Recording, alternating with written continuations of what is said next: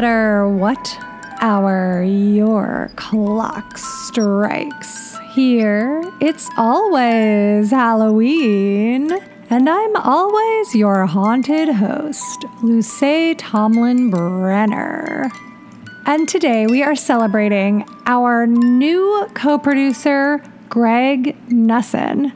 Now, if Greg's name sounds familiar to you, it's because he has been working behind the scenes with me on research for the Witches chapter coming up soon, I promise. And he did all of the research and helped me shape the Midsummer Scream episode, The History of Haunted Attractions. Greg is an academic and a filmmaker and a film critic. We work together at Videotech. We've been friends for 3 years here in Los Angeles.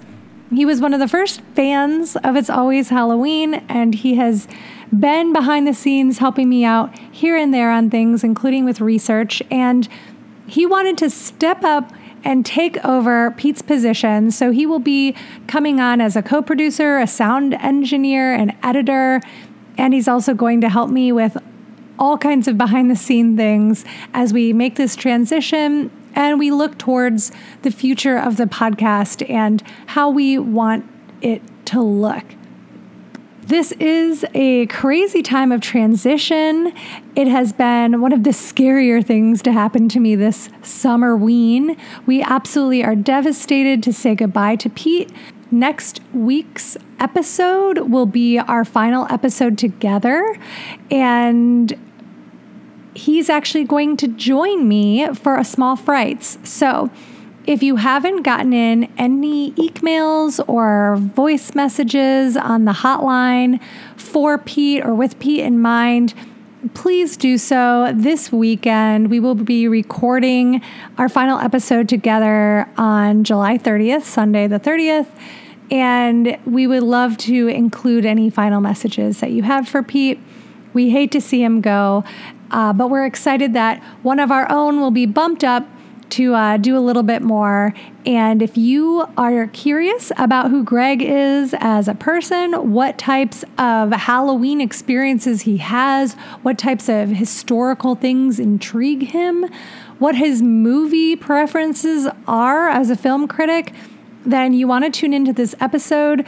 Greg and I talk about all things Halloween, horror, film, and history, as well as get into some personal stories about working at the video store together. As a content warning, this episode does include very frank discussions of death and rituals around death, as well as mentions of suicidal ideation and sexuality. Now, this is a very fun episode despite those things. However, if you listen with somebody who would be sensitive to those topics, or you yourself are sensitive to those topics, hey, no hard feelings. Not every episode is for everyone. Just wanted to let you know that there will be a couple of minutes here and there throughout our entire episode where those topics do come up. I want to give a huge hearty Halloween thank you to the Patreon Ghoul Gang, whose subscriptions help us produce each and every episode of the podcast. We would not have made it through this transition without the Ghoul Gang support. And Greg will be taking on a larger role in several areas, and I couldn't have him take on more responsibilities without the support of the Ghoul Gang. So thank you for ensuring that this podcast can grow and reach new heights. Each one of you who subscribe monthly or annually, at whatever level, you are making a difference and you are helping us out. And I want to welcome our newest members. We're super excited to have you here. Allison, Sharon, Danica, and another Allison, Allison P. and Allison A. You all are helping us keep the podcast ad-free, independent, and sustainable. If you would like to help us make each episode of the podcast and get an extra heaping of Halloween thrills and chills, then go to patreon.com/itsalwayshalloween. There's a level for everyone. You can sign up monthly or you can sign up annually and get 2 months for free. We have got our Discord. We have a monthly spooky book club. We have our monthly movie parties and bonus episodes. In fact, our bonus episode for this month is with Greg. So if you listen to this episode and you have a blast listening to Greg, learning about him, and you want to hear a little bit more about his film criticism and his perspectives when it comes to horror films, you got to check out our newest bonus episode where we will be discussing The Creature of the Black Lagoon, which I am screening this Saturday, tomorrow, as a double feature with Lake Placid. We're doing a double feature, creature feature, and we're exploring what's in the murky depths of the water, a very scary place for a lot of people. And Greg and I get into that in the bonus episode as well. So if those perks pique your interest, then please check us out. Read more at patreon.com/it'salwayshalloween. And even more exciting news, the pre-orders for The Lantern's Way Volume 2, There's a Ghost, are now open. That's right. You can go to displacedsnail.com and pre-order the second issue of The Lantern's Way, the only handmade zine for and by the community of lanterns surrounding our podcast. Last year, we focused on Halloween costumes. This year, we want your ghost stories. Did it happen to you? Did it happen to someone you know? Maybe you have a bit of family lore or an urban legend to share. Maybe it's just a photo of your dog with a bedsheet thrown over him.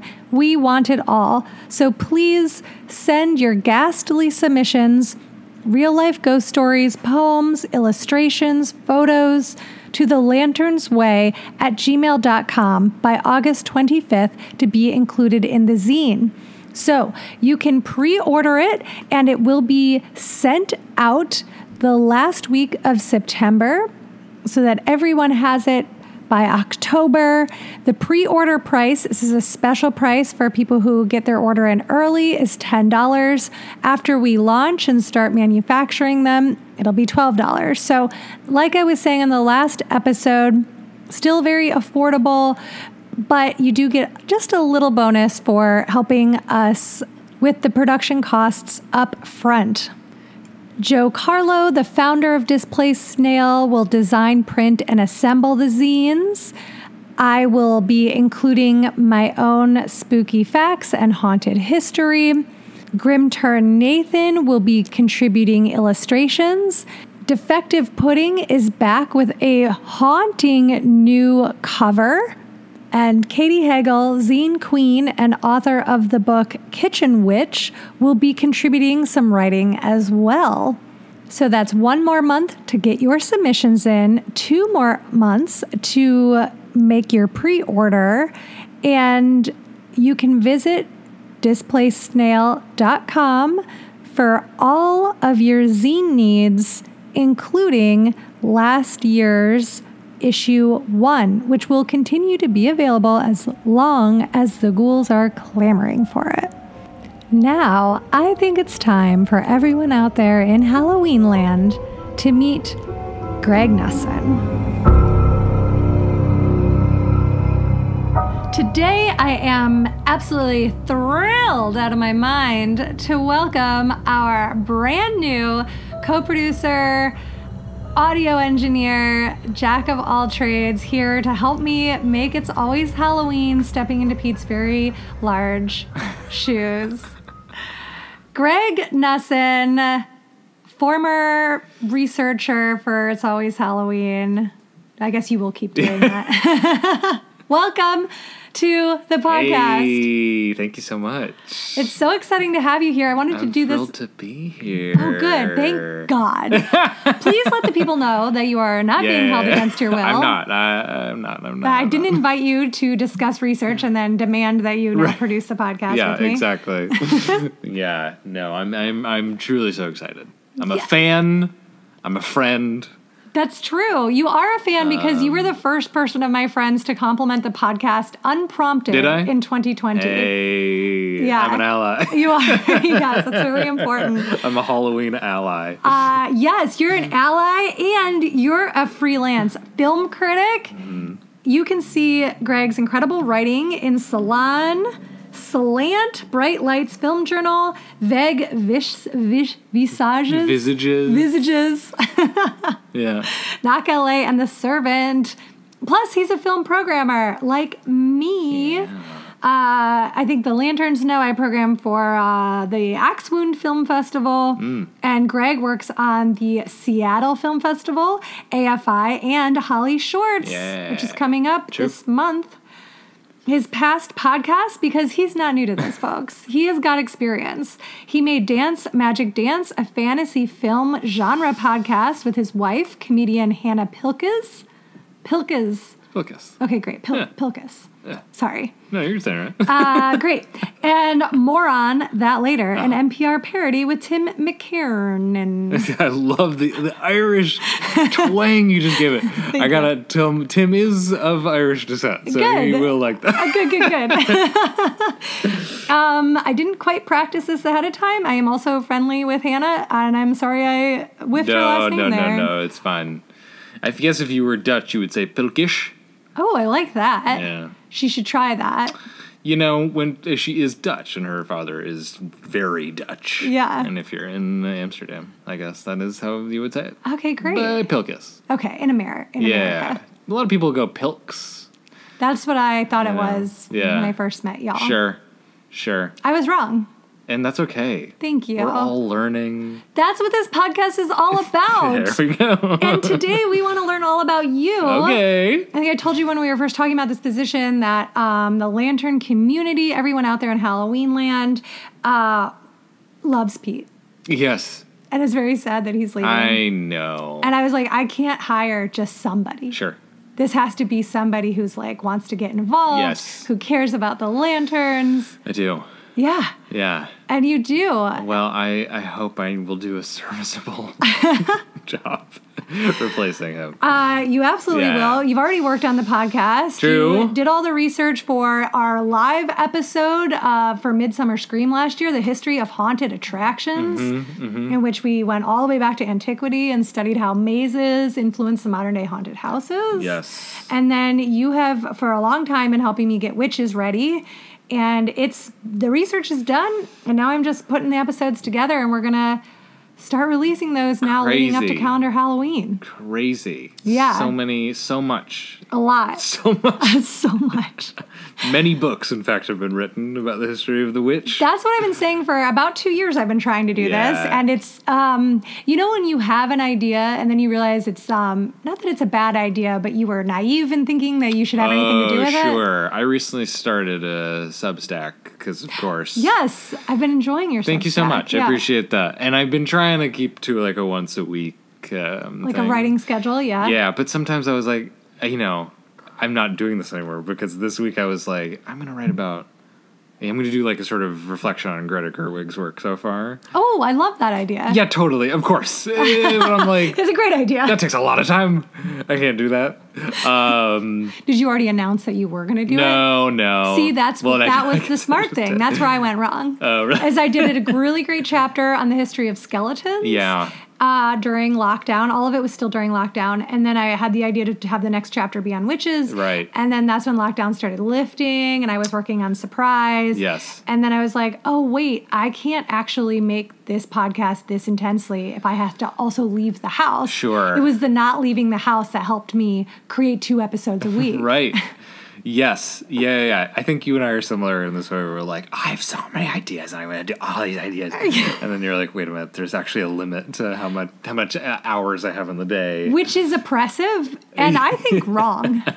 Yeah. But this is particularly how I get in like my writing academic work because I will be like, oh my God, and this movie's like this movie, and I could compare these two movies, and I could sort of situate it in the context of human history. And it's like, no, that's going to take like months of research. That's a dissertation. That's a dissertation, you absolute moron. You already have 2 masters. It's so hard to like consolidate my brain sometimes. I can't learn this lesson. Oof, it's hard. It's really, really hard. Yeah. So I'm hoping that the 2 of us together struggling with this will somehow help each other out of drowning. I know. Or this will be the biggest catastrophe. Sure. Known to man. We'll build each other up. Mm-hmm. We'll have such huge ideas for the podcast that we'll have nowhere to go but down. Right.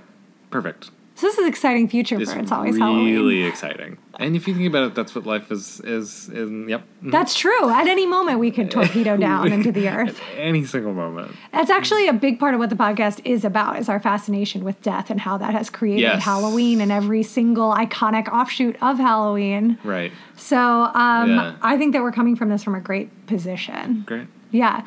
Have you ever had an obsession with death? Oh my God, of course. Absolutely. I've never been like scared of death. And more so just like, God, how dark can we go right off really the bat? Really dark. Sure, I'll say it. I'm a survivor. I attempted the suicide in high school. I'm good. I'm cool now. We're so happy you're here. A long time ago, I truly feels like another human. I really mean that. It does feel like a different person entirely.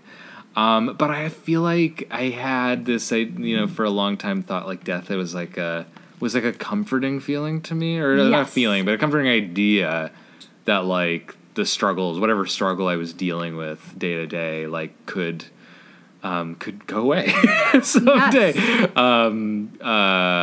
Yes. So I think in that sense, for sure. I mean, was blessed to have all 4 grandparents for like a long time, and then they kind of died in quick succession, actually. Yeah, similar.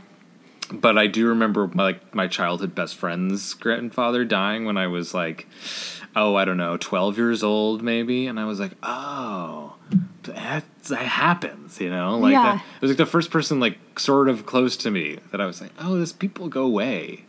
Did it freak you out as a kid? No, but I wanted to like know more about it. Like I wanted to go to the funeral, and I don't know why, but my parents were like, "No, you're not going. That's not appropriate." Yeah, I don't know. Interestingly, I think they were like, you shouldn't do that." And I was like, "But I want it." Like, I was saying like, I want to go because he's my friend. I want to support him. But I think really in my head, I was like, "What is death? Like, what is this thing? What does it look like?" And then Chris Farley died. I don't know what year that was. Mid-90s. But I was such a Chris Farley fan. Devastated me too. Yeah, huge. Yeah. And I think that was another one of those moments. I was like, oh, people don't just like stick around. Yeah, Chris Farley is an early celebrity death memory that I have also. And a girl that I went to school with who was a year or 2 younger than me, who I also did theater camp with. Yeah. Drowned in a friend's pool. Oh my God. When we were young. And it was really, so the girl whose pool it was also a friend. And so it was like, not only did this little girl die, but it was like in someone else's pool, and that family was also affected by it.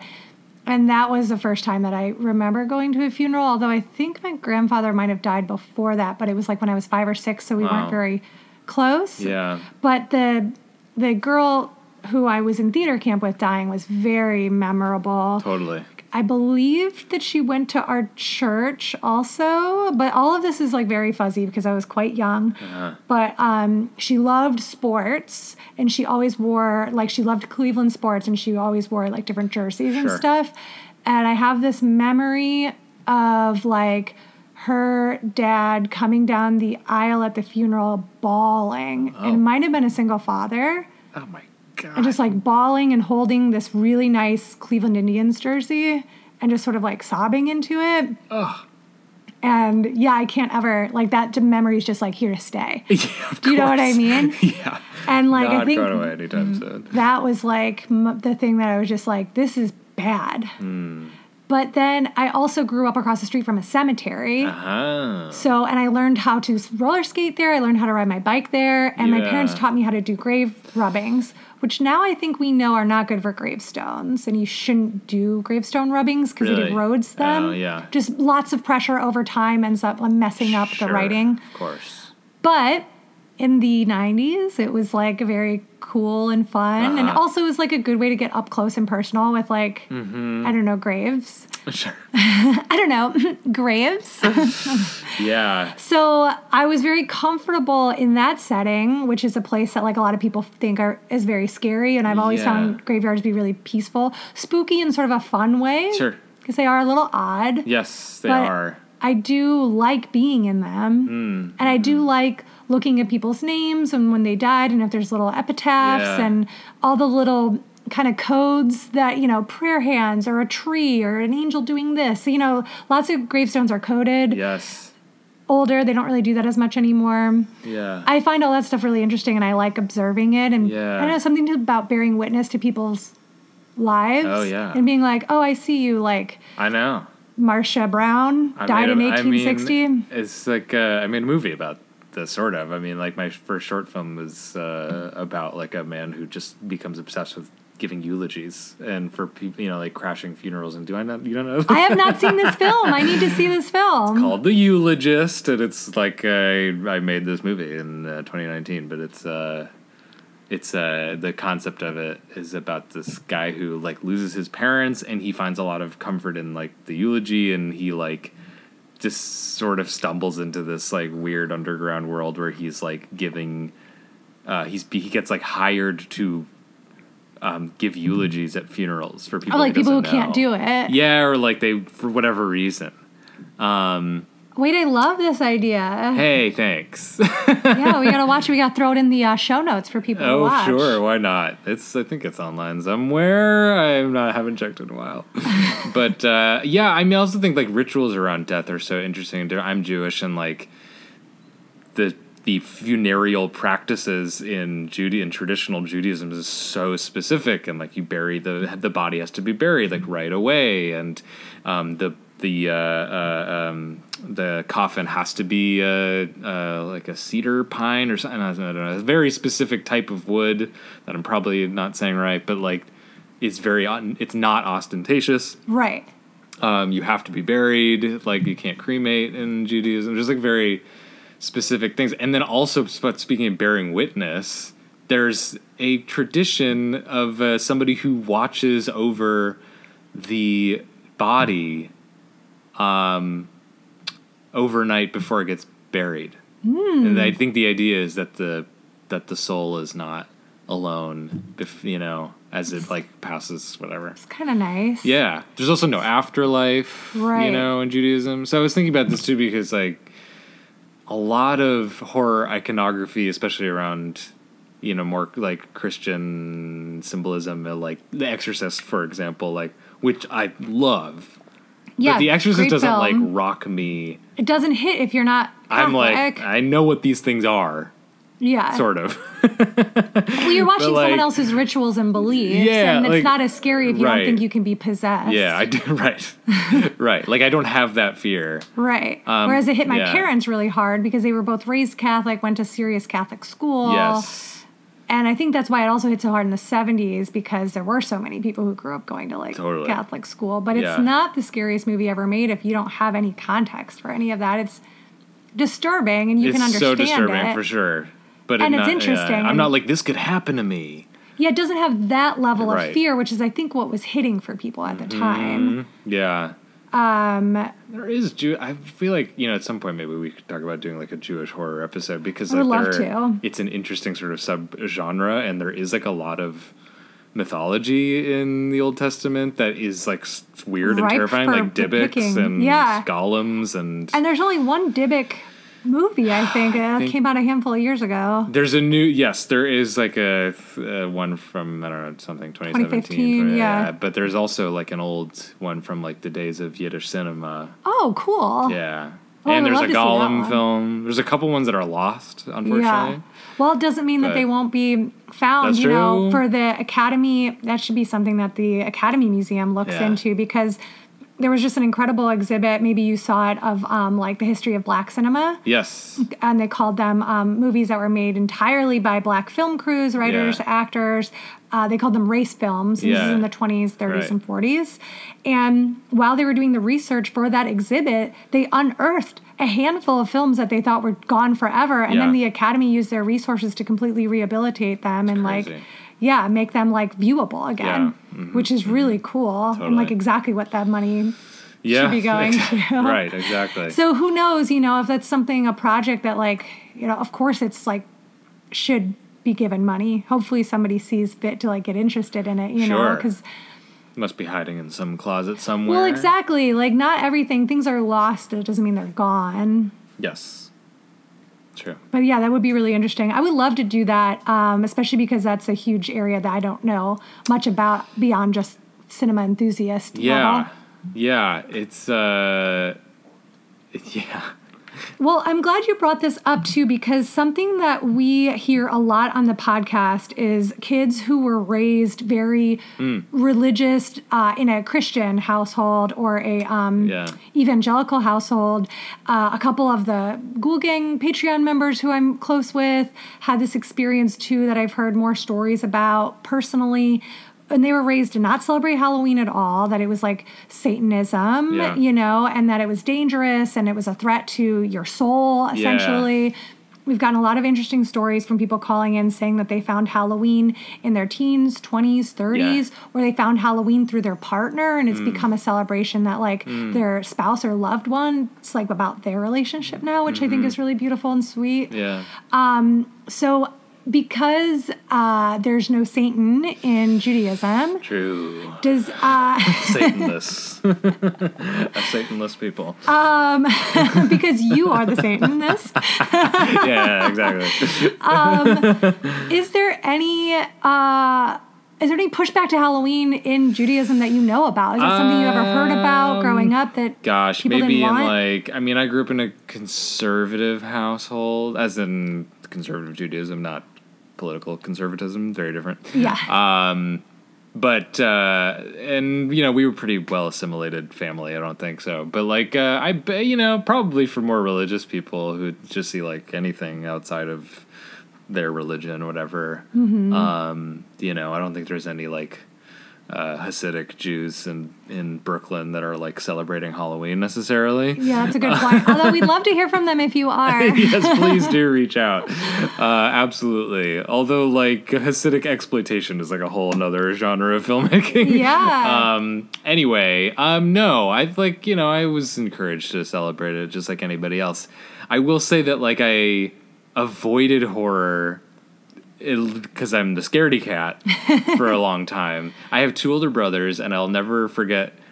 I can't remember if it was Scream or I Know You Did Last Summer, but my oldest brother, like, who's 6 years older than me, came home from seeing, was that 96? Or both those movies 96? Well, Kevin Williamson wrote both of them. Yeah. And they're like a year after another. So Right, I think it's right. I think Scream is 95 and I Okay. Know What You Did is 96. Yeah, so I was like 6 years old, and my brother was 12, and he like had come from somebody's house and had like watched one of those movies and was so traumatized by the film that he stayed up all night like playing video games because he couldn't get his mind off of it. Aww. And I was like, oh God, I can't. I could never. I could never if my big bad brother.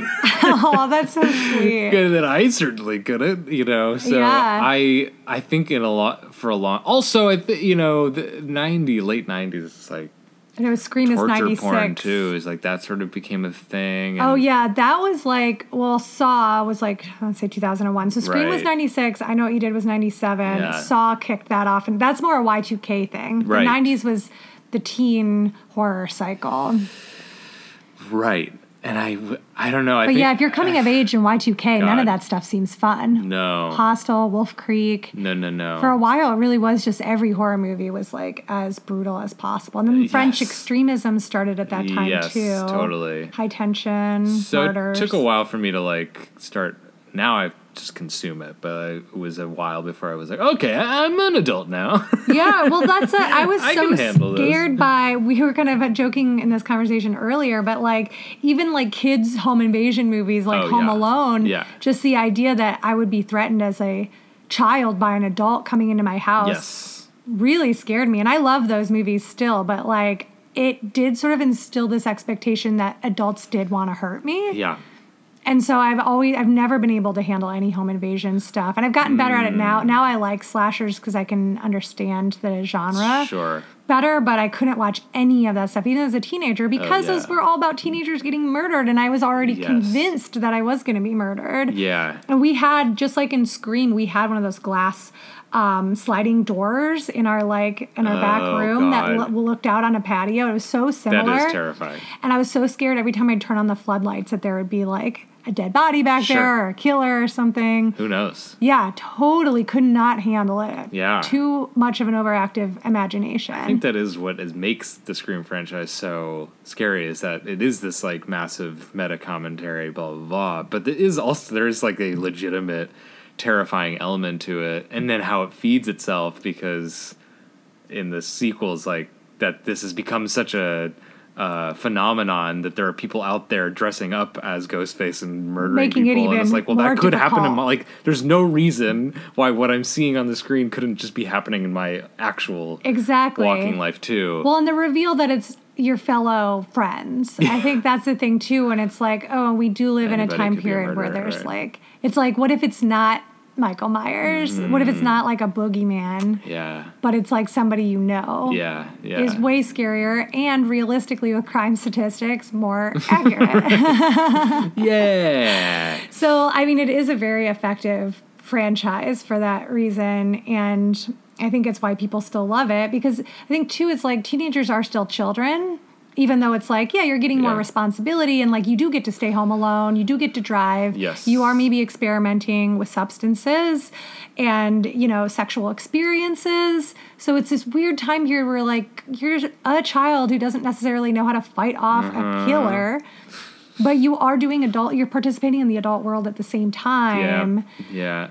It's really just kind of a scary time to be alive. Oh, yeah. it's the most scary. Yeah. Oh, absolutely. I do think that's a big reason I didn't get super into horror, although the PG-13 horror stuff was really taking off, like Sixth Sense, the others, like I saw all of that. Yep. I started getting into all of that stuff. Oh, yeah. Sixth Blair Sense was Witch. huge for me. Yeah, when so that came out. I got really into those types of movies. Mothman Prophecies, What Lies Beneath. There were so many good, like, PG-13. Oh my God, What Lies Beneath, of course. So good. Harrison Ford, right? And Michelle Pfeiffer. Yes. Yeah, it's got a great cover with just her fingers over the bathtub, and it's white, which is cool because you don't see, like, white on a horror movie very often. Absolutely. I remember when that came out. Yeah. I remember back in the days when you would like, back in the days when you, I just remember like, I used to love, like, I mean, it's so easy to find movie times now, which is great, but I do like kind of miss the tactility of like opening up the newspaper and being like, ooh, and like having to find like the theater's listings. And like, great, I can make a 5-10 showing of What Lies Beneath. Yeah, or like a quarter advertisement of that movie, like the poster in black and white, and then it would have the like different theaters it was playing at the bottom. Yeah, I really like that too. I used to, in college, I subscribed to the Toledo Blade. Okay. And we always went to the $2 theater off of Airport Highway. Okay.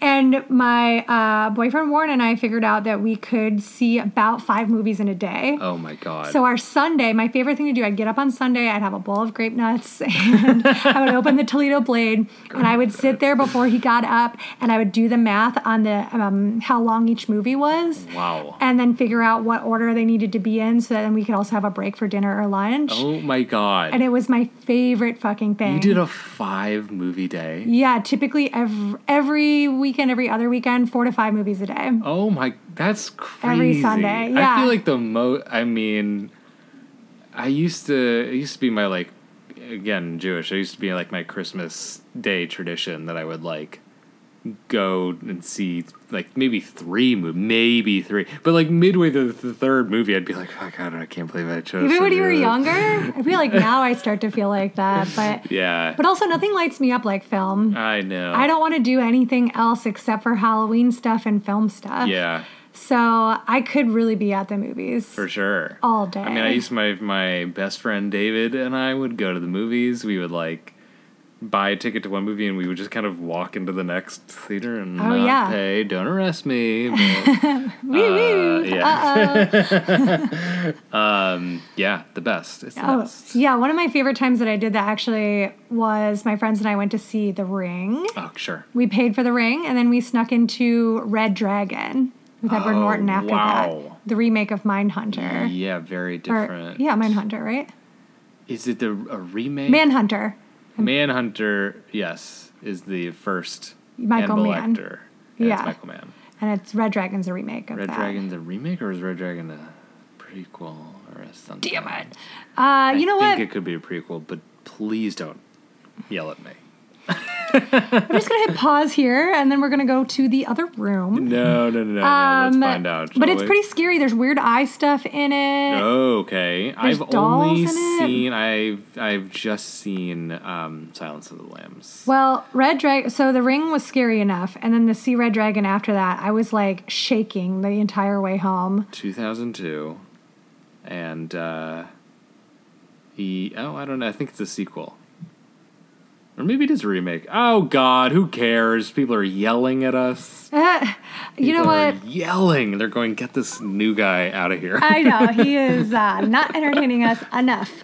Well, it is. Yes. Okay. Red Dragon is a remake of the 1986 Michael Mann directed adaptation Manhunter. I see. Okay. And then Mindhunter is, of course, the David Fincher show on Netflix that got canned during the pandemic.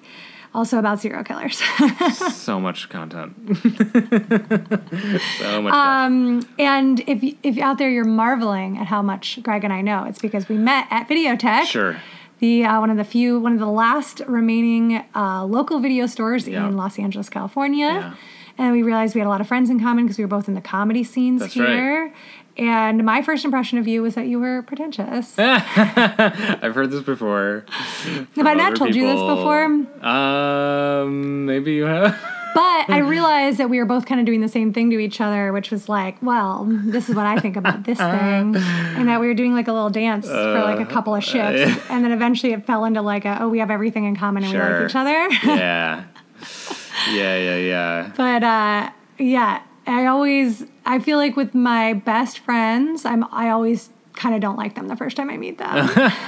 Because we end up being very similar. I'm sure it's that's really funny psychological thing where I recognize things I don't. Right. I'm sensitive about with myself. Sure. I think that's possible. I do remember my first shift at Videotech was with Robert.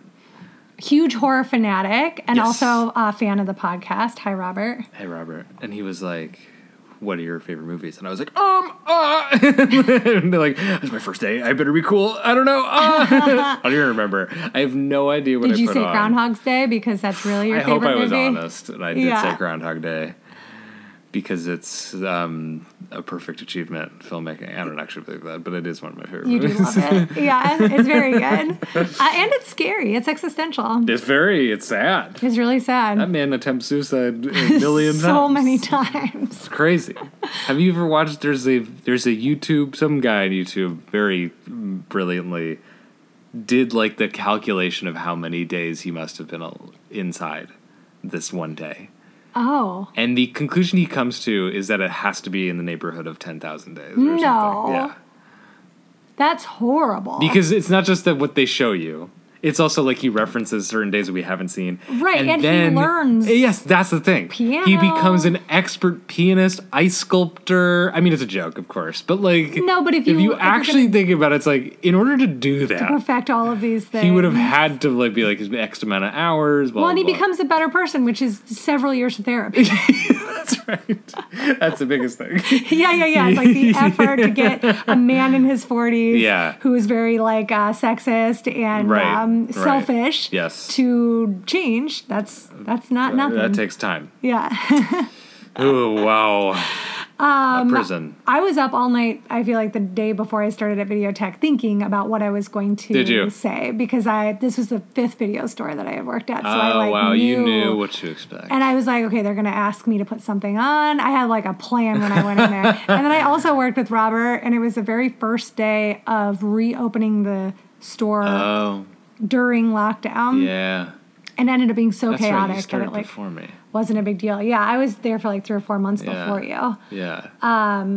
But I was ready, and then Robert was, very into horror, and so he was much easier to... Sure. Because then I was like, oh, I love Halloween, and he's like, I also love Halloween. And then all we did was talk about the Halloween franchise the whole day, so it was like a perfect day. Very different than past experiences at video stores. Yeah. Do you have a favorite horror movie or spooky Halloween-y film? This is probably a basic thing to say, but I do feel like the film that kind of reinvigorated my interest in horror was The Babadook. Because when that came out, I was like, oh yeah, this is a whole genre that I've kind of like ignored for so much of my life out of straight fear. And that's one of the scariest movies of the last 10 years, in my opinion. I mean, I loved it. She's crazy and brilliant. Jennifer Kent, filmmaker. What's that follow-up that she made? The Nightingale? Oh, God, one of the most pretty brutal, thoroughly upsetting films of all time. Not traditionally scary. I wouldn't recommend it as a lantern pick. No, certainly not. I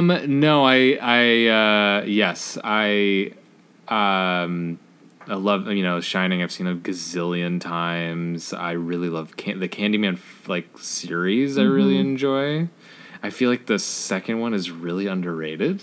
It's in New Orleans, and it's got this voodoo spooky vibe to it that I think is super intriguing. Something has a good subtitle, right? Something of the flesh. Now I'm blanking on it. I know. I really always enjoyed seeing the box. Yes, all the bees. Yeah. Ugh. Really gross. Terrifying.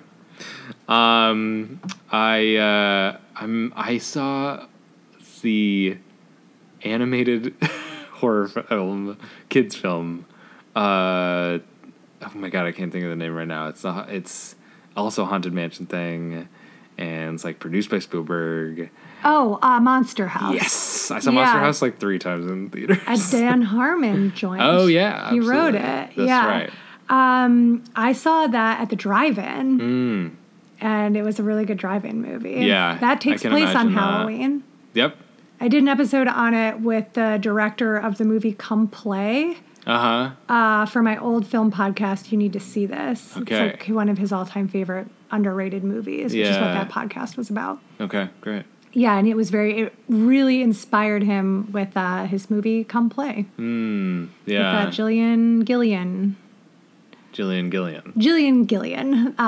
Yes. Oh, Gillian. Okay, yeah. It's Gillian Jacobs. Gillian Harkness. Okay. Perfect. I knew we'd get it. Sorry, Harkness.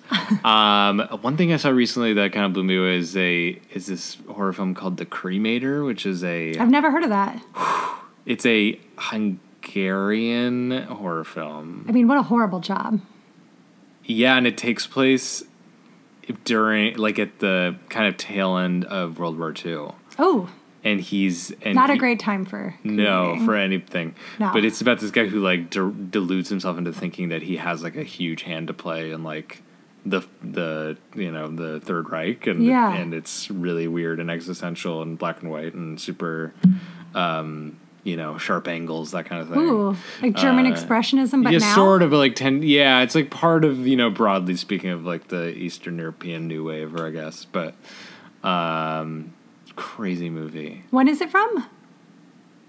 I will look He's going to look it up, yeah. I want to say, 69. Oh, okay, so it's not, I was thinking this was a more modern film. 69, wow, I'm good. Good job. Nice. Yes. Czechoslovakia said Hungarian. I was absolutely wrong. It's in the neighborhood. Yeah. What else? A lot of things. I have a really broad range. Of course. No, I just wanted to get a little taste of Psycho, of course. I put Psycho on at the store so many times in September and October. I think it has the perfect calendar Halloween tight vibe. Movie. Yes. And it's so scary. It's and the so music is so scary. scary, and it's so iconic. I think it can just... It's one of those movies that the score was used for, like, scariest film moments on, like, countdown shows. For sure. And those shows were always on around Halloween. The score is used so much around the calendar Halloween season that just having it on puts me, like, right in the perfect mood. Yep. What else? I really love The Thing. I also like horror comedy. Like Shaun of the Dead is one of my favorite movies. Oh, same. I love Shaun of the Dead. I also put that on a lot this time of year. House, the Houseu. Japanese Houseu. Very good. I just screened it. Wild. Yeah. Wait, what was that last one? I just said Wild. It's Wild. Oh, that movie is wild. I was like with Renee Zellweger or Renee. Yes, exactly. Reese Witherspoon. The Renee Reese famous Witherspoon. self-discovery film. Yeah. I think it's terrifying. It is. They shouldn't be in the woods that long. There's a very scary scene where she's alone around men who seem unstable, and I was about to turn it off at that point. Yeah. Did not like that film. Yeah. Made me declare I will never walk the Pacific Crest Trail. Sure. And everyone around me said, of course not. Nobody was thinking that you might.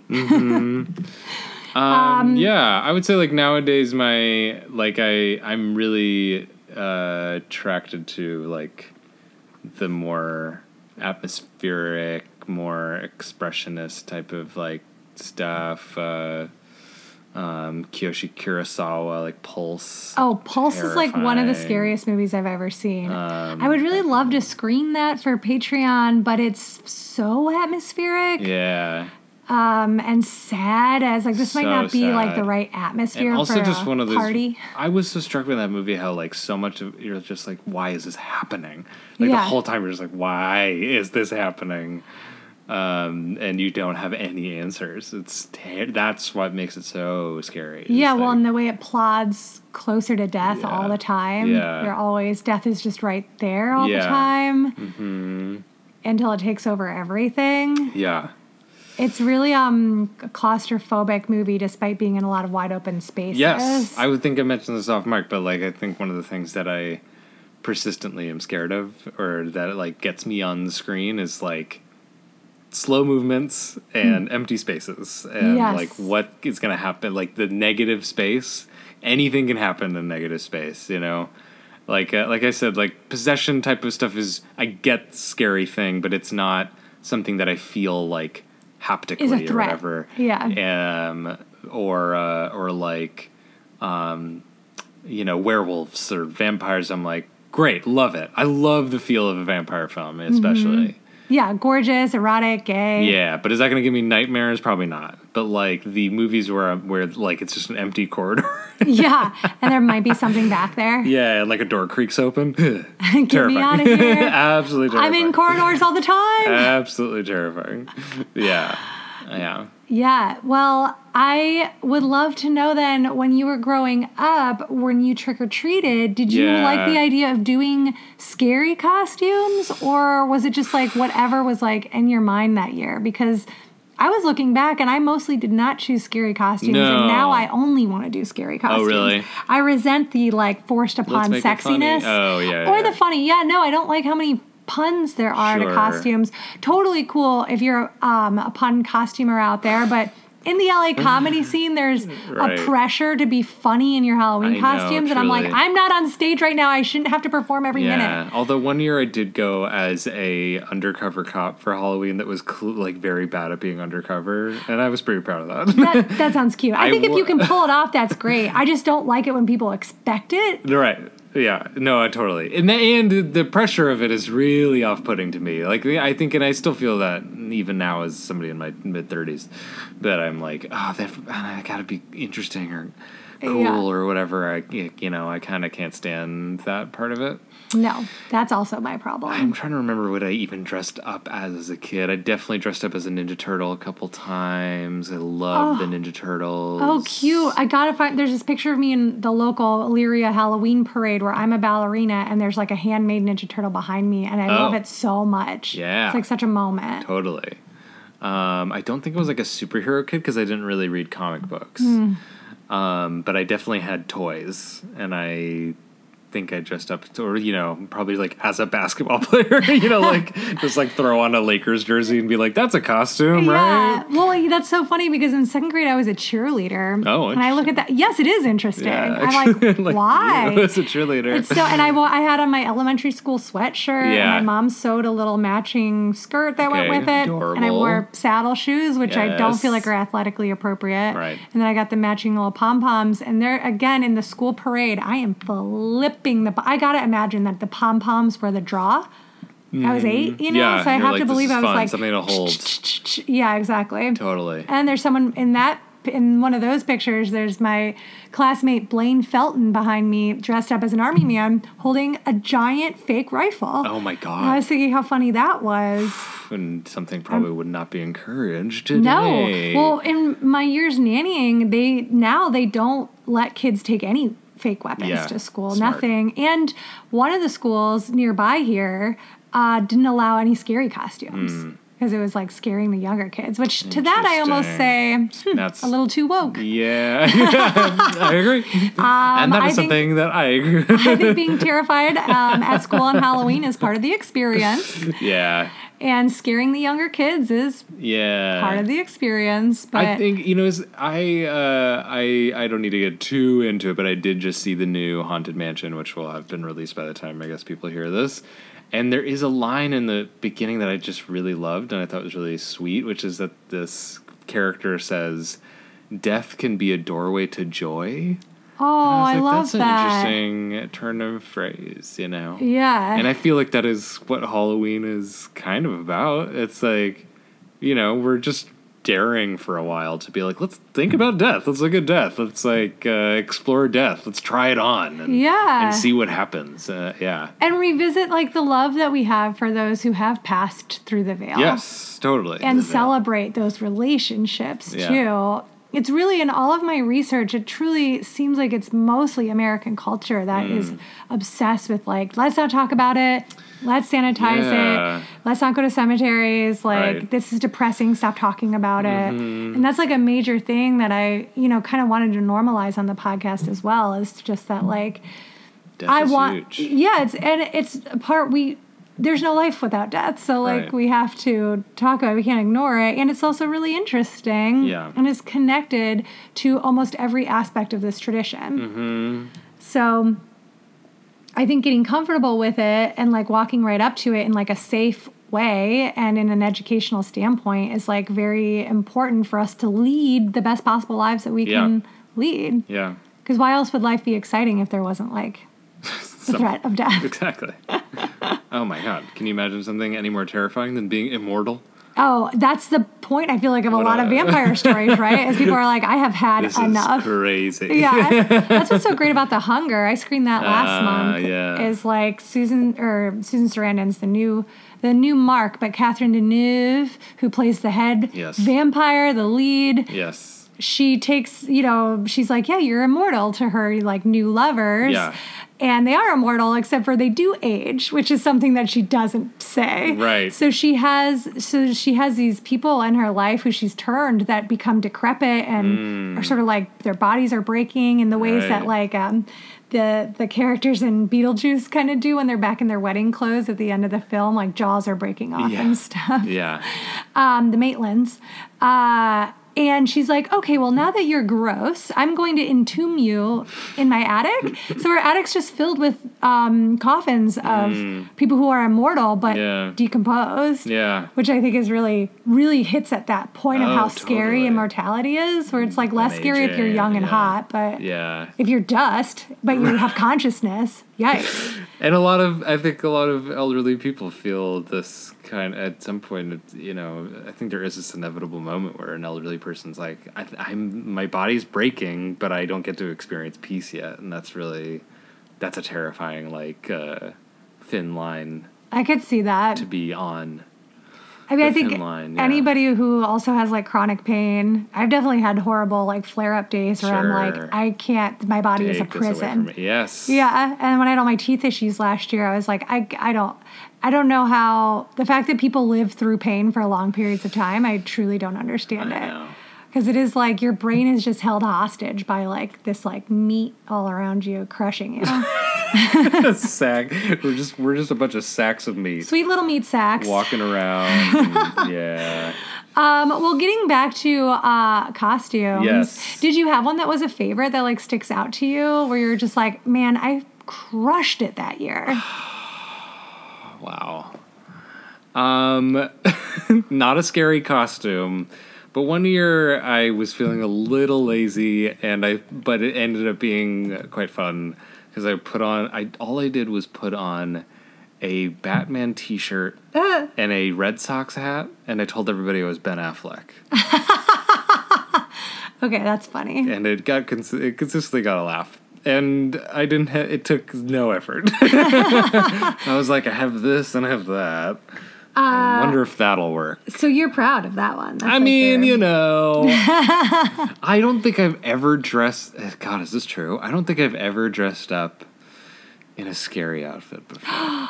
Is this the year? Should we do scary outfits this year? Maybe we should. Yeah. I really want to press you on it now. Well, yeah. Maybe we should do Hausu themed. Oh. You could be the head in the well. Okay, great.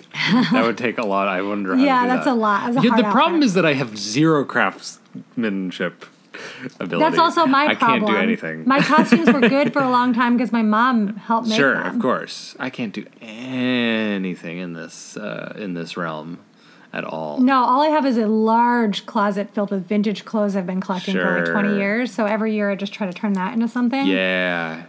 I have an idea for a good couple's costume with Isaac this year, and it all is going to come down to if I have time to put it together. Yeah. Yeah. Would you enjoy or no?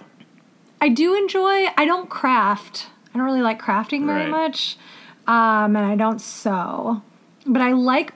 You like I like the challenge. Part, yeah. I like the conceptual. I love conceptualizing things, as we've discussed already. I love putting a costume together with what I have and then like what I can find out in the world. I'm not a big I like the idea of like finding things that are similar. Mm-hmm. I don't like the cosplay idea of getting things exact. Yeah, I don't like zeitgeist stuff. I don't like stuff when it's exact. Like I remember like I was Warren, my college boyfriend, and I were Wendy and Jack Torrance in college, and we literally like just picked up like mountainy looking clothes. Yeah, that's all we didn't like rewatch the movie. Right. And I remember all night people were being like, they didn't wear that. And we were like, who cares? Yeah, get off my back. Like, yeah, I have like a whole you pumpkin filled with beer here. Right. This isn't like the Ritz. Yeah. Which, famously has these costume parties that are very exacting. Sure. Exactly. But I don't like, I don't know, any type of regulation of like costumes at all, I think really stresses me out. Yeah. And LA is very like, there's lots of money here, there's lots of time. Right. People are very exacting about stuff, and I don't love that. Yeah. I remember one year I went, actually the same year that I dressed up as a bad undercover cop. I was holding a skateboard, and there was a label on it that said property of the LAPD, and then I did that on my hat, too, and I just kept going up to people and being like, hey, where are the drugs at? I'm not a cop. Anyway, I got kind of bored after a while. But I was at this part, like a massive house party with like a lot of comedians. Mm-hmm. And then this woman came in dressed as a Victoria's Secret model. That's a costume, but she was wearing... Did she have the wing? She had wings, and she was wearing like pink lingerie, and just very sexy. It was like so not the vibe. Yes, of course. Everybody else is wearing these like ironic costumes, and she's like, so I'm here to have sex, and everyone was like, who is that person? Why is she here? That's hilarious. Yeah. I had a very similar thing happen to me at one of my college Halloween parties where we also were like, I was Courtney Love that year. My friend was a drunk kindergarten teacher. Love it. Great, sure. My other friend was a Lego. Like, they were all very unflattering costumes. And, like, we were radio station DJs, and that was, like, our group of friends also. Yes. And so we were all, like, punk, metal, sort of, like, riot girly, schlubby, the indies, indie sleaze sort of look. Uh-huh. And that was, like, no matter the gender, everybody kind of dressed similar. Greasy, swoopy hair, home haircuts. So we all look like that. Uh-huh. And then this gaggle of, like, 4 sorority girls come in these, like, tight, sexy costumes. And my best friend who was dressed as, like, this drunk kindergarten teacher and I were like, what? is happening? Who are those girls? Who do they know here? Because it was our friend's party, and like it was like this group. The sexy thing was a weird thing. Well, we went up to that after they hustled a bunch of beers from the fridge. We were like, "Who are you?" Yeah. And we did the like, "Who do you know here?" Because we were just like, we cannot have our gross men thinking that like this is right. Like, they're supposed to be paying attention to us, the gross girls that are here. Sure. And I was like, do not start piquing our guys' interest, And so I kind of gave them a hard time. They didn't know anybody. They literally just walked in because it was a big party. And so I, like, hustled them out the door. And then the one girl called at me that I was just jealous of her because I had a fat ass and couldn't fit into her costume. Okay. And then I famously threw my drink at her. Yeah. And I said, everybody here loves my fat ass. And then everyone behind me at the party screamed and cheered. Yeah. Oh, that's awesome. Amazing. That's a real epic high school moment. I wish I had a single moment that was comparable to that. It was like really incredible. It was one of my best Halloween party moments. Yes. And also at that party, a friend of mine got he was dressed as a character from Back to the Future. And at one point I realized that the back of his shirt was like sliced open. And I was like, what's going on back here? Why did you rip your shirt? What'd you do? And he's like, what? My shirt? And then I look and there's this huge gash like running down his back and he's like bleeding. And we were like, what's happening? Yeah. And we have to this day, nobody has any idea what happened if like a weapon from a costume got loose or something. But he got like slashed in the back, like from Freddy Krueger. And everyone's like, cool blood. Yeah, blood at the Halloween That looks party. really real. Yeah, exactly. And he had to but he changed and he put on like one of those skeleton jumpsuit things. Yes. And then the next day he was just like, my back really hurts. Oh my God, what? What a weird mystery. But we have no idea what happened. A ghost slashed him. From beyond. Yes, exactly. Yeah, that was a really good Damn. That was a really good Halloween party. It might be my favorite still. Yeah. I'm not a good costumer, it turns out. Hey, there's still time. Oh, well. I'm happy that we have another bad costumer on the podcast now. I actually get intimidated by people who are really good at costumes. Sure. I do like it, though. People send in their costumes. It's one of my favorite things.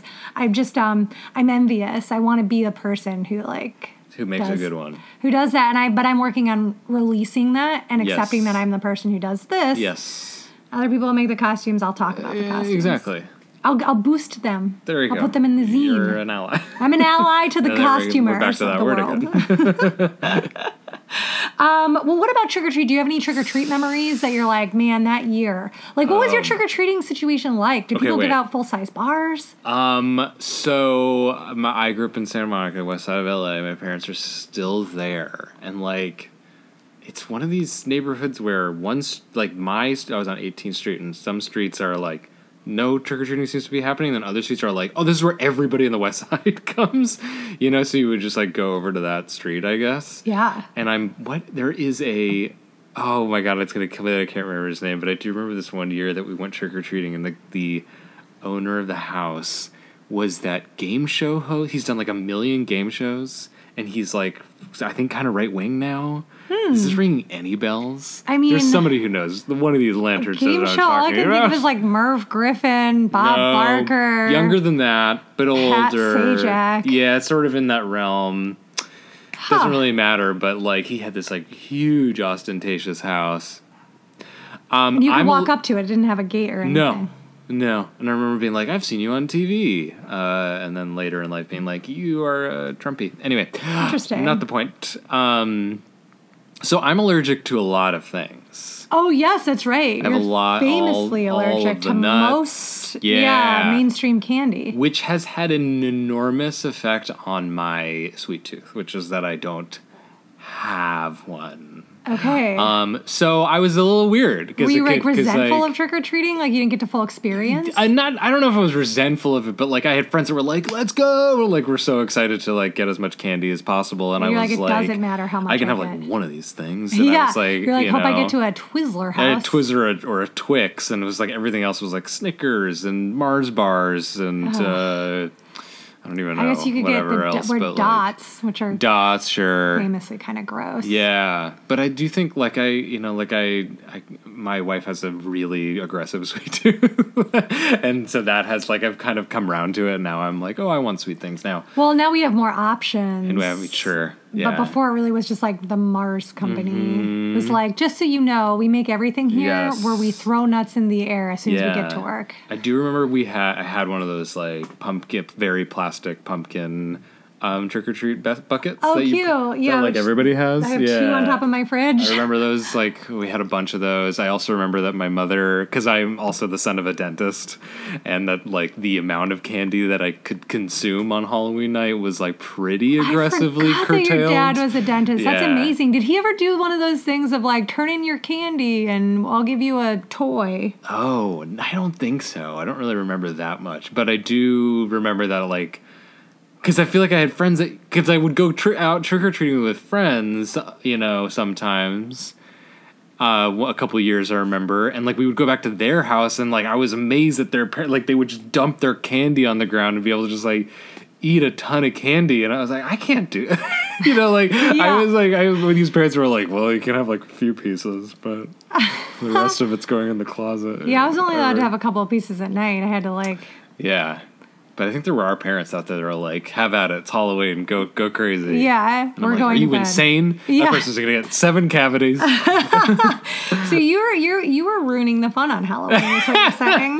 You were the dud. A little bit, maybe. I think I may have been. It's possible. It's very possible. I also cannot stress enough how scared I was. Halloween scared me. Say more about movies, that. Scared me. The very concept kind of scared me. People and were there pranks or anything that would happen on Halloween? No, or older kids? I don't know. It's just absorbed, absorbed media and just being around media and watching TV and just even the threat of things seemed scary to me. I feel I was I probably had nightmares about Saw, even though I never saw Saw. Right. I was just even the idea that there would be this movie where there was somebody who was chopping people up with a chainsaw, as a game of torture was that's awful. Yes, that's how I felt about slasher movies too growing up. I remember the Halloween music playing on Halloween night. Yes. My parents would be flipping through channels and I'd be sorting through my candy. Yes. And I remember seeing Halloween in college for the first time and being this is unbelievable. And it scared me. And just even the idea that I could hold those two, because I think I had this idea in my head for a while that people who like horror movies just they don't get scared, and I get scared. Yes. So and it's no, those things can actually coexist. You could like both. You can like a movie, it can scare the crap out of you. You can have nightmares for days, and it could be one of your favorite movies of all time. Yeah, and you want to do it again. Yes, and you want to keep going, but there's this weird masochism about it that's really enticing. Which I didn't know probably until I saw Halloween as a freshman or sophomore or whatever in college, and was oh my god, this is what I've been missing out on.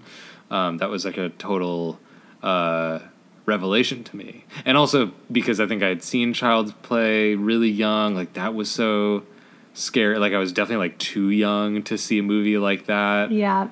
And just being around, I was collected such a closeted bi boy. I had Beanie Babies, collecting Beanie Babies and Pez dispensers, and I was I only like girls. Anyway, not the point. Neither here nor there. But I mentioned this earlier, but I had this. I saw Child's Play, and then I saw Toy Story. It's close to each other, and then I had this weird mashup dream where my Ninja Turtles and G.I. Joes were gonna come to life and kill me. Yeah. And I was this is awful. Yeah, that's not fun. I know. After I saw previews for Child's Play, I had to ask my mom to pack up all my porcelain dolls that I had. Yes, and very smart of you to do that. It was. Because you don't know what's going to happen. No, exactly. And they were on top of the dresser that was directly across from the foot of my bed. So I'd be laying in bed and I'd just see their eyes at night. Yeah. And I was these have to go. And one of them was a Christmas one that you could turn on, and it had one of those candles that would light up. Yes. And it would play music, and it would move like a sprinkler, sort of. And I was just I can't. I was Mom, you have to get rid of these dolls. I'm terrified of them. Yeah. And she's yes, we will. And so I lived a lot of my life thinking those dolls were gone. And then in the basement one day when I was looking for something when I was a teenager, I saw that she had saved them all and they were in a box in the basement. And I was like, I can't believe these have been in our house. Oh my God, they could have killed me. Yeah, exactly. Not once was I like, oh, I'm glad my mom did that because that fear was unfounded. It was like, wow, the threat of death has been just below me this entire time. Yes. Yeah. Oh my God. That's so funny. Yeah. So Tom, our Grim Turn, we have 2 interns, Grim Turns. Sure. Tom, who helps us do all of our archiving and moderates the Discord for the most part. It's not official, but he helps with a lot of Discord stuff because I'm like kind of Discord dumb still. And Nathan, who helps with all the book club and Kitchen Witch and various other tasks, illustrations and the like. And Grim Turn Tom wanted to know what are your biggest musical influences, because you're taking over. You're going to be like picking music and spooky sounds and stuff. Now, you and Pete are a little different because Pete is a musician. He's a comedian and a musician. Yes. And you're more like, you and I are very much on the same track. Yeah. Where we both write about film and make film. Yes. Work at a place slinging film. Yeah. So your influences are more cinematic, like mine are, but you do also just love art in general. True. So do you have musical influences? Do you have like scary music you're interested in? Are there like things you want to explore sonically with the podcast? I love jazz. It's like I love jazz. I've always loved jazz. I played trumpet for a long time. I played trumpet. Did you? I was bad at it. Yeah, Me 7th and 8th grade. But it did, taught me how to read music, and that was cool. Yeah, I have since forgotten, but I think I could pick it up again if I tried. And then I got really into jazz and I love Miles Davis and Coltrane and Dizzy Gillespie and Keith Jarrett is one of my favorite musicians of all time. He's he's still working, and he does improvised like concertos. Ooh, it's incredible. That's really impressive. It's nuts. It's crazy. I don't even understand.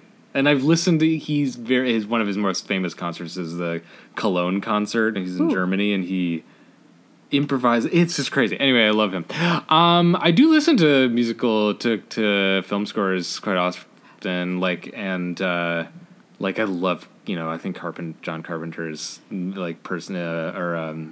his original scores for his own movies are incredible. Amazing. The John Carpenter anthology is probably what I listen to the most when I'm working on the podcast. I really like it a lot. Yeah. I made the mistake of choosing to put it on for intimate quality time one night, and I was in it. Like, I was like, this is hot. I'm feeling this. Sure. And later I learned that it didn't work for Isaac. Yeah. He was like, oh, that was really intense. That's so funny.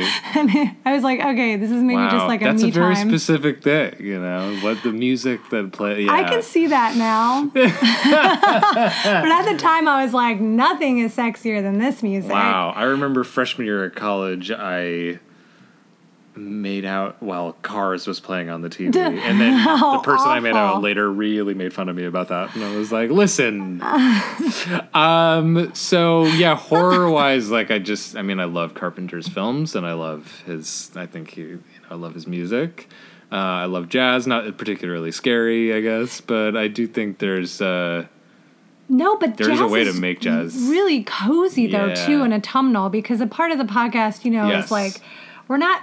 We like to explore fears, but I'm not necessarily trying to scare people, although I have before with my historical research. Yeah. But it's like there's a lot of coziness to our sound, and I don't know if you've seen on YouTube, but there are these really great like autumn collections of music where it's like, take a fall trip, and then it's just jazz for like 8 hours. And it's like you're on a road in the rural New York looking at foliage. Yeah.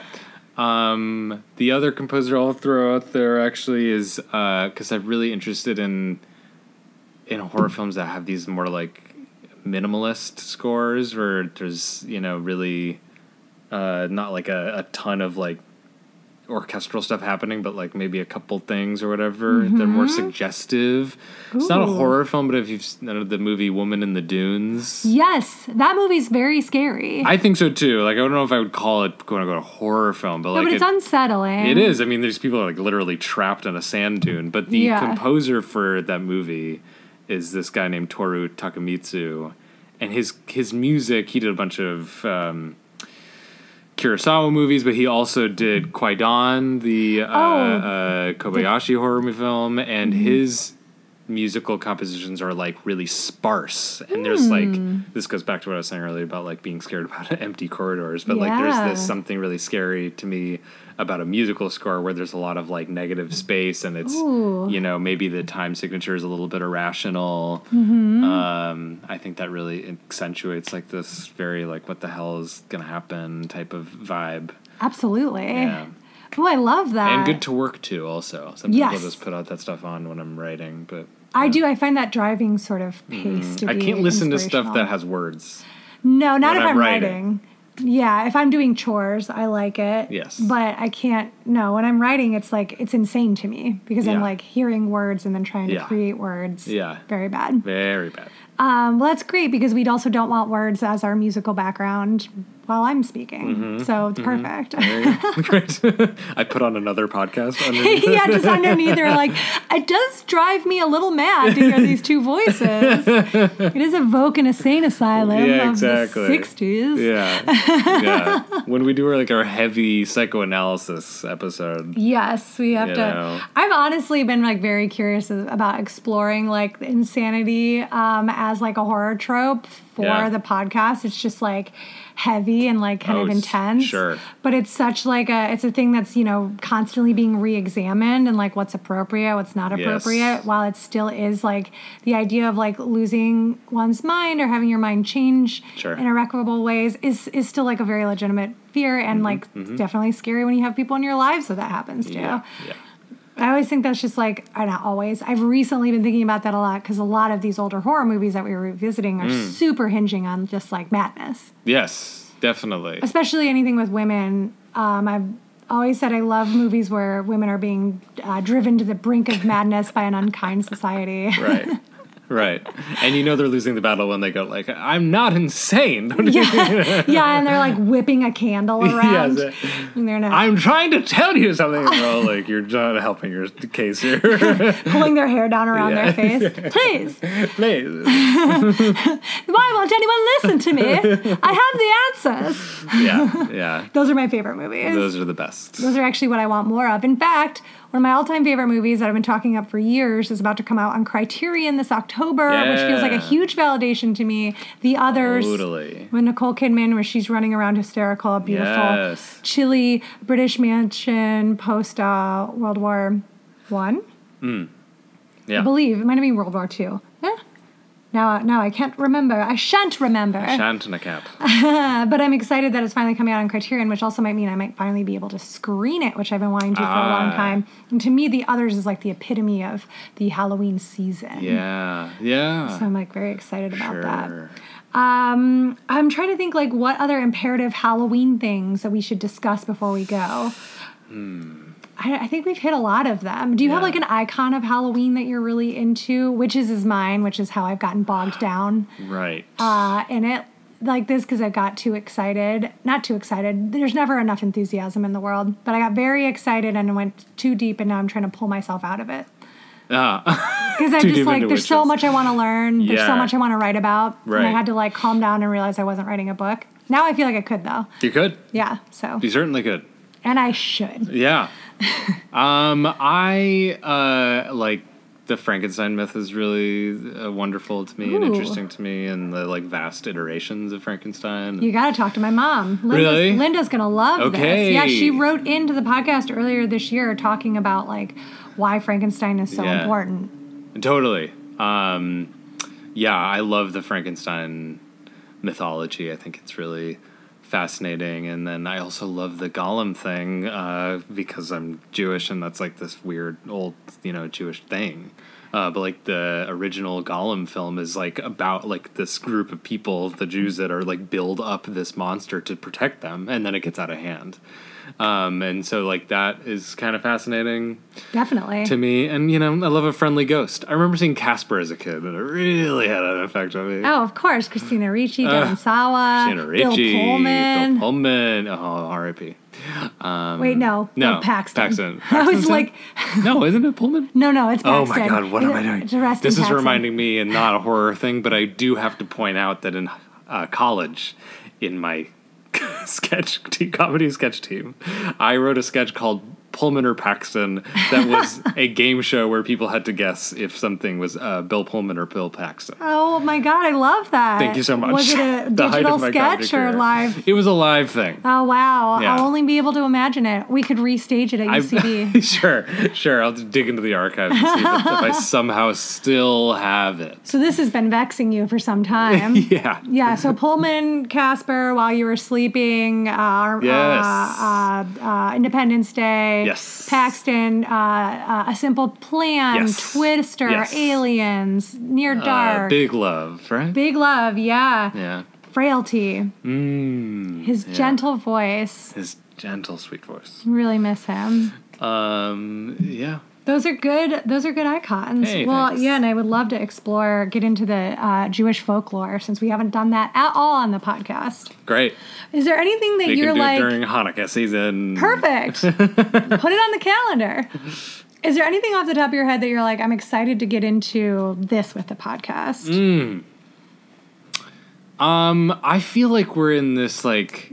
zeitgeisty moment about like just the apocalypse and people feeling like they're at the end of the world and ecological horror, and I'm kind of interested in exploring like especially eco horror, like how long has that been a thing, and what are really early examples of like horror films where about like nature striking back, and yes, and a fear of nature too, which is really interesting because that actually does relate back to like Samhain and like feeling like you need to be thankful for the harvest, and like we're sending this up to the gods of the harvest, the ghosts of the harvest. So there is I think since the beginning of time a push-pull relationship with loving and respecting nature, and then being like terrified that it's going to squash you. Yes. So I do think there's a lot of interesting stuff there. And we just discussed Creature from the Black Lagoon. Yes. And so that is going to come out as a Patreon bonus episode. It may already be out. I don't know how. I'm not sure about the releases yet. Sure, we'll figure it out. We're figuring it out. We're in a transitional period right now, and so just a little patience. Greg and I have been friends for 3 years. We worked closely on the podcast before and on other projects, so I'm not at all worried about how well we're going to work together. It's just hard to switch in the middle of something. True. Changes are always challenging. Yes. So we ask all the already loving and supportive lanterns to continue to show grace and patience as we switch over here in the beginning of calendar Halloween season. Wow. Already. Yeah, you're getting in at the best possible time. This is a very exciting moment. Incredible. Yeah, we only have 3 months. We only have 3 months. We only have a quarter of a year. You see me, I'm already getting into it. I tell people all the time, don't put pressure on yourself. Appreciate every moment. And then as soon as I start to think about it personally, I'm like, there's not enough time. But this really is the most fun time of the year because you start to see all the decorations out and about. Wait, do you decorate your house for Halloween? I love carving pumpkins. Yes. Of course. Ooh, we should do like a pumpkin party. Yeah, I'm down. And I love cooking, so I love to take like the seeds and then do something. Except my wife is allergic to pumpkin seeds. Right, you have to do that here. But I do like roasting pumpkin seeds. Oh my gosh, I didn't know that you were a cooking person. Pumpkin pie. I'm not a good baker. I'm really not, but I'm much better at baking than I am regular cooking. Okay, well, opposite for me. Well, I just meant that's a good thing. No, it's fine. Okay. No, you know what? This isn't our first fight. We've done this before. I'm totally comfortable with arguing with you on the air, and this is not weird.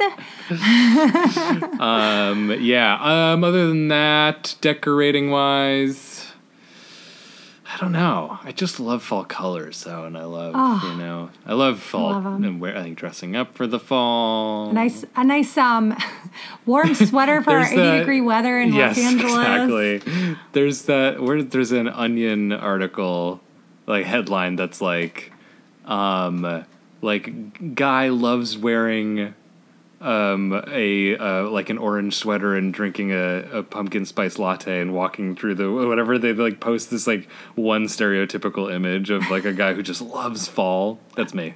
That's also me. Yeah, well then you're at the right podcast. Yay! Because we've literally just collected every person in the world who also likes to do that. There you go. And we're always collecting more, so please tell your friends, tell your fams, tell the witches in your life. Yes. Yes. That there's a new boy in town. I'm here. And we're going to kick things into high gear. Okay. Craig looks terrified. Yeah, that's fine. I'm so happy that you're here. Thank you for stepping up and wanting to do more with the podcast. Thanks for having me. This was a delightful conversation. There's clearly so much we want to discuss. And we're going to have you on more bonus episodes. Great. So if people want to hear more from Greg, you got to subscribe. Yes. To the bonus episodes, either on Spotify or on Patreon. And don't forget that the patrons and the Spotify-ians are the reason that we can even be here. They're paying for both of us. Yeah. To work. Otherwise, we couldn't. We'd have to just be at the video store. Nobody wants that. Nobody. Our bodies can't handle it. It's a lot of standing. I can't. And a lot of reaching. Yeah, a lot of reaching. Too much reaching. I know. No reaching here, though. Good. Thank God. Yeah, I know. That's a step up in that way. All right, Greg, thank you so much for coming. And let me just make sure there's no more. Okay. We got a couple of questions from the Patreon Ghoul Gang today, and we utilized those in our conversation. So thank you, ghouls, for writing in and being interested in Greg. And it's not too late. If anybody out there has questions for Greg, concerns, you want to rib him for any reason at all, just write in. It's always Halloween podcast at gmail.com. We'd love to hear from you, as always. Greg, thank you for being here. I'm excited for our future together. Thank you for having me, and me as well. Yeah, hooray. Bow, bow, bow, bow. Those are those sound effects that we're incorporating soon. Okay. Mm-hmm. Lanterns, don't forget to scare us with your ghost stories this season. Submit your haunting tales, photographs, art pieces, poems, and or recipes to The Lantern's Way Volume 2 by August 25th. Please send all your materials to thelanternsway@gmail.com and visit displacedsnail.com to get your pre-orders in now. For all other spine-tingling stories, please call in to the All Hallows hotline at 802-532-DEAD or write us an email at itsalwayshalloweenpodcast@gmail.com.